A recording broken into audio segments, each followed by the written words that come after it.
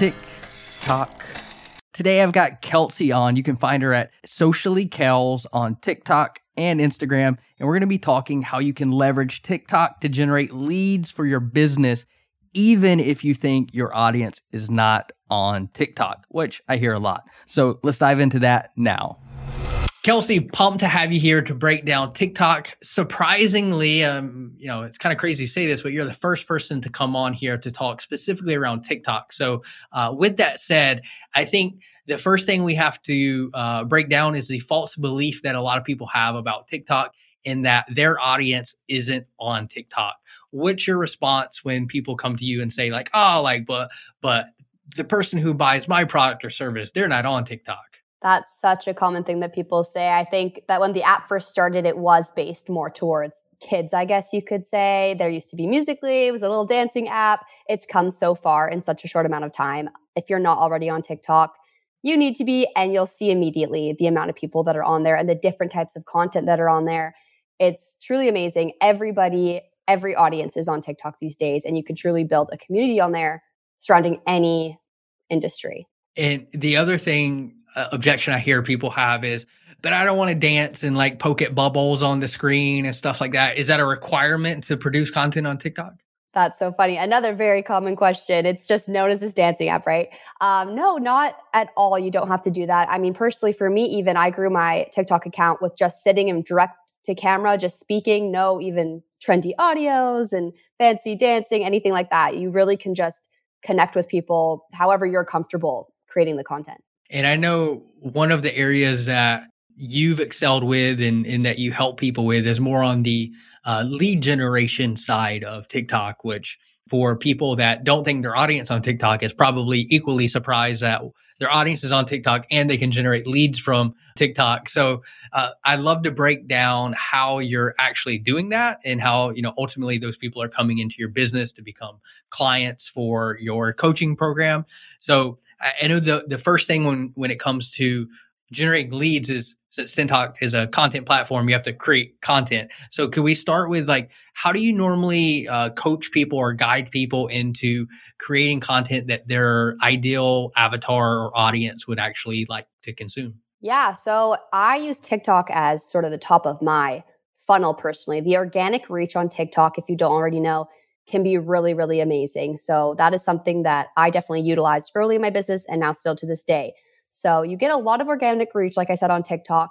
So you're going to get a lot of raising awareness of your business, your brand. That's going to be one of the biggest things. But then how do we dive deeper into that and actually convert some of this, awareness into leads? That's where a bit of a strategy comes in. So when it comes to TikTok, there's a lot of trending audios, trending sounds, trending things that you can do and put your own spin on, which is really, really awesome. You're going to do a lot of that on TikTok to get the awareness out there and get that organic reach. Then apart from that, you want to nurture the audience as well. So to put this in simple terms, the way that I do my TikTok, the way that I teach others how to convert leads on TikTok is to think of 3 different types of content. So the first is going to be that awareness that I was just talking about. That's going to be your trending sounds, the trending, whatever it may be at the moment. It changes all the time. You got to keep up a little bit. The second part is going to be consideration. So this is the content for people that aren't seeing you for the first time. Maybe they already followed you or they see your videos a couple times on their For You page. This is where you're going to dive a little bit deeper. You're going to educate them on something, whatever it may be. They're going to kind of more understand who you are, what you're offering, teach them. I think the main thing with this is that you aren't really selling. You're educating, you're giving some sort of value. That is what's going to do the best. And then the third type of content is more of the promotional side of things, which is going to be the very least of your content. The best way to sell on TikTok is to not sell that much, if that makes sense. So the actual call to actions, the promotional content is going to be a very small part of your strategy. You're just going to have it there every little while so people remember that you have something to offer. But really the best thing you could do on TikTok is give all the value, all the education. And then from there, it will convert to leads if you're giving that value. Like Gary Vee says, jab, jab, right hook. Oh, love it. Yes. So you're putting out these other two types of content, which it sounds like don't have any call to action. It's just like give value, make them aware of you, and then create this other content that also gives value, but probably has a call to action in this. Like, hey, if you want to learn how to do X, Y, and Z, like go here. And when you're doing this call to action on TikTok, are you driving them directly to a web page or to your profile, which has a link in it? So usually to your profile that has a link in it. It's getting very tricky on TikTok because they really don't want you to be directing people off the app. It's something that they're sort of censoring. If you say the words link in bio or check out my link, it does tend to have a bit of a censorship there, unfortunately. Like they're suppressing views of it? Yeah, exactly. And even if you comment, if you type in the comments link in bio, I found that a lot of people, their comments aren't actually getting posted. They just get sort of shadowed. So it is something you have to be careful with. But that's where it comes down to. You don't really need the call to action. People know that there's a link in your bio. If you give enough value, they'll be interested enough to go to your profile and people know where to go next.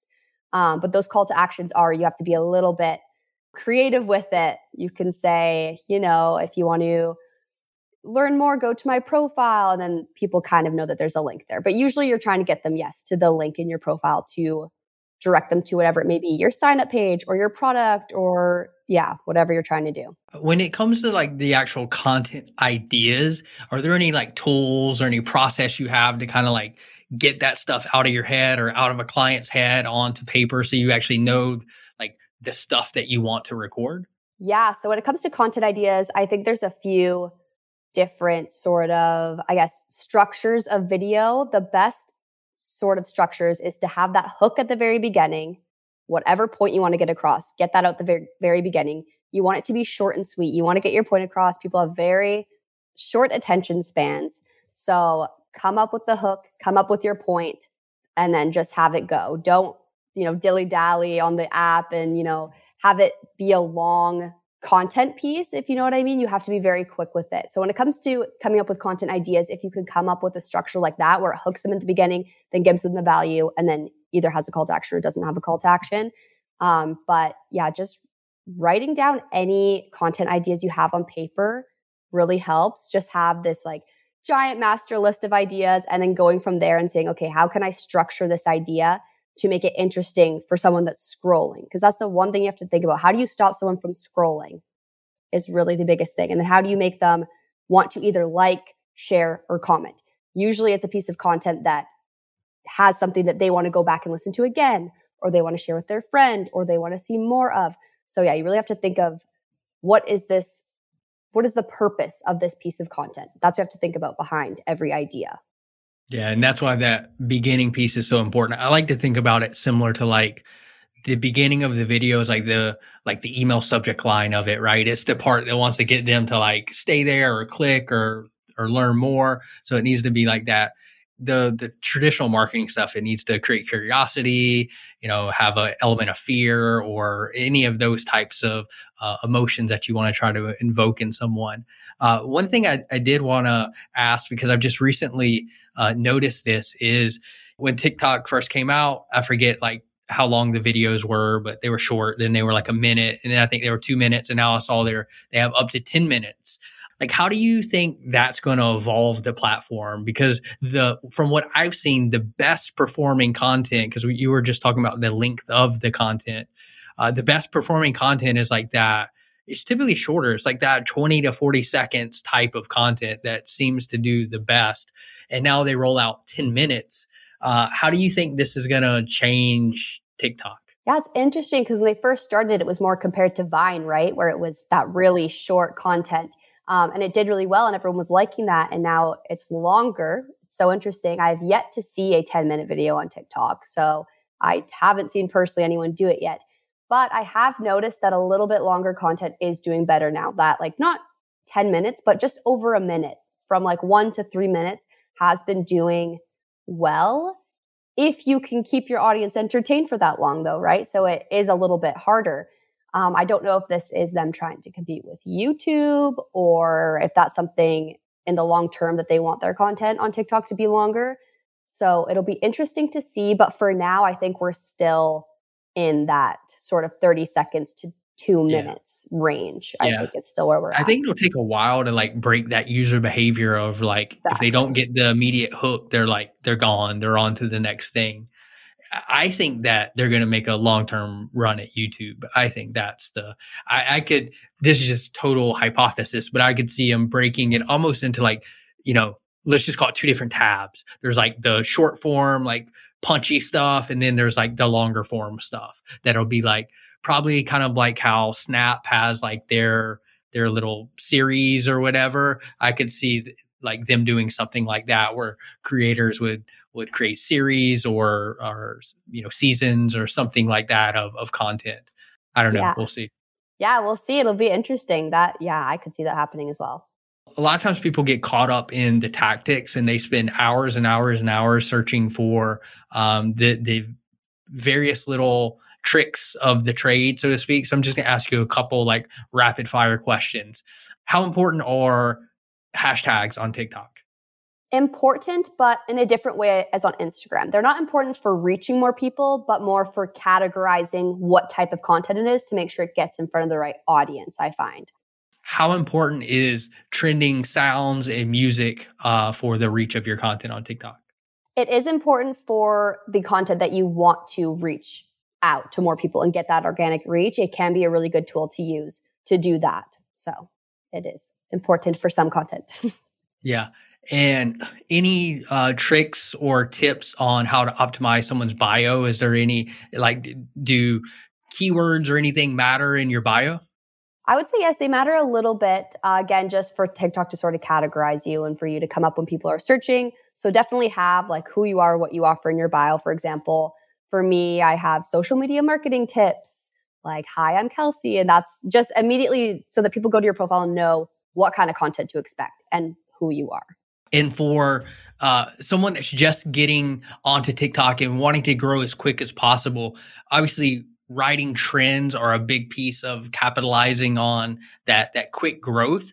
How do you recommend someone balance trying to write a trend, but also stay in their lane, so to speak, from a niche? Would you just say like, don't worry about it, just ride the trend and a portion of that audience will be interested in what you talk about mainly? Or what's your thoughts on that?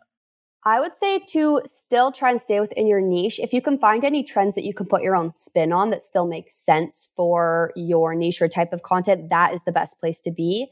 Having half your content be that trending stuff, if you could put your own spin on it, and then the other half be original content where you're giving actual value. That's what's going to make people stay, not just come across you and then say, oh, cool, yeah, that other value is going to make them stay. Got it. And so the 3 big short form platforms, YouTube Shorts, Instagram Reels, and TikTok, where would you rank those in terms of ease of growth? Let's just say like audience growth. Like if you had to put them in order, like where would you rank those?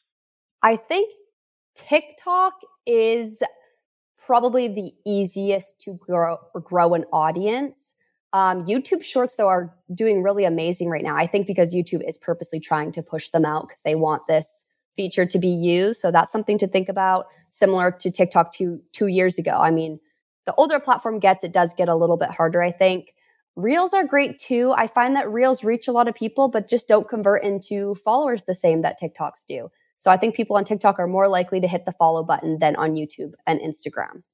That would be my opinion. I see the same thing. Easier to get views on Reels doesn't necessarily translate into followers, though. Yeah, exactly. Cool. Kelsey, this has been fantastic. Thank you for sharing all of this amazing knowledge that you have on TikTok and coming on to talk to the Content Funnels audience. Where can people connect with you? I'm sure you're going to say TikTok. So what's your handle on TikTok? Yes, on TikTok, I'm at Socially Kels. I'm at Socially Kels on everything, really. So you can find me there. Fantastic. Thanks again for coming on. Thank you for having me. Ready to launch your content funnel and turn your content into a revenue generating machine? Head to contentfunnels.co to snag a time on my calendar and let's chat about how my company can handle it for you. From A to Z, soup to nuts, head to toe, beginning to end. You get the idea.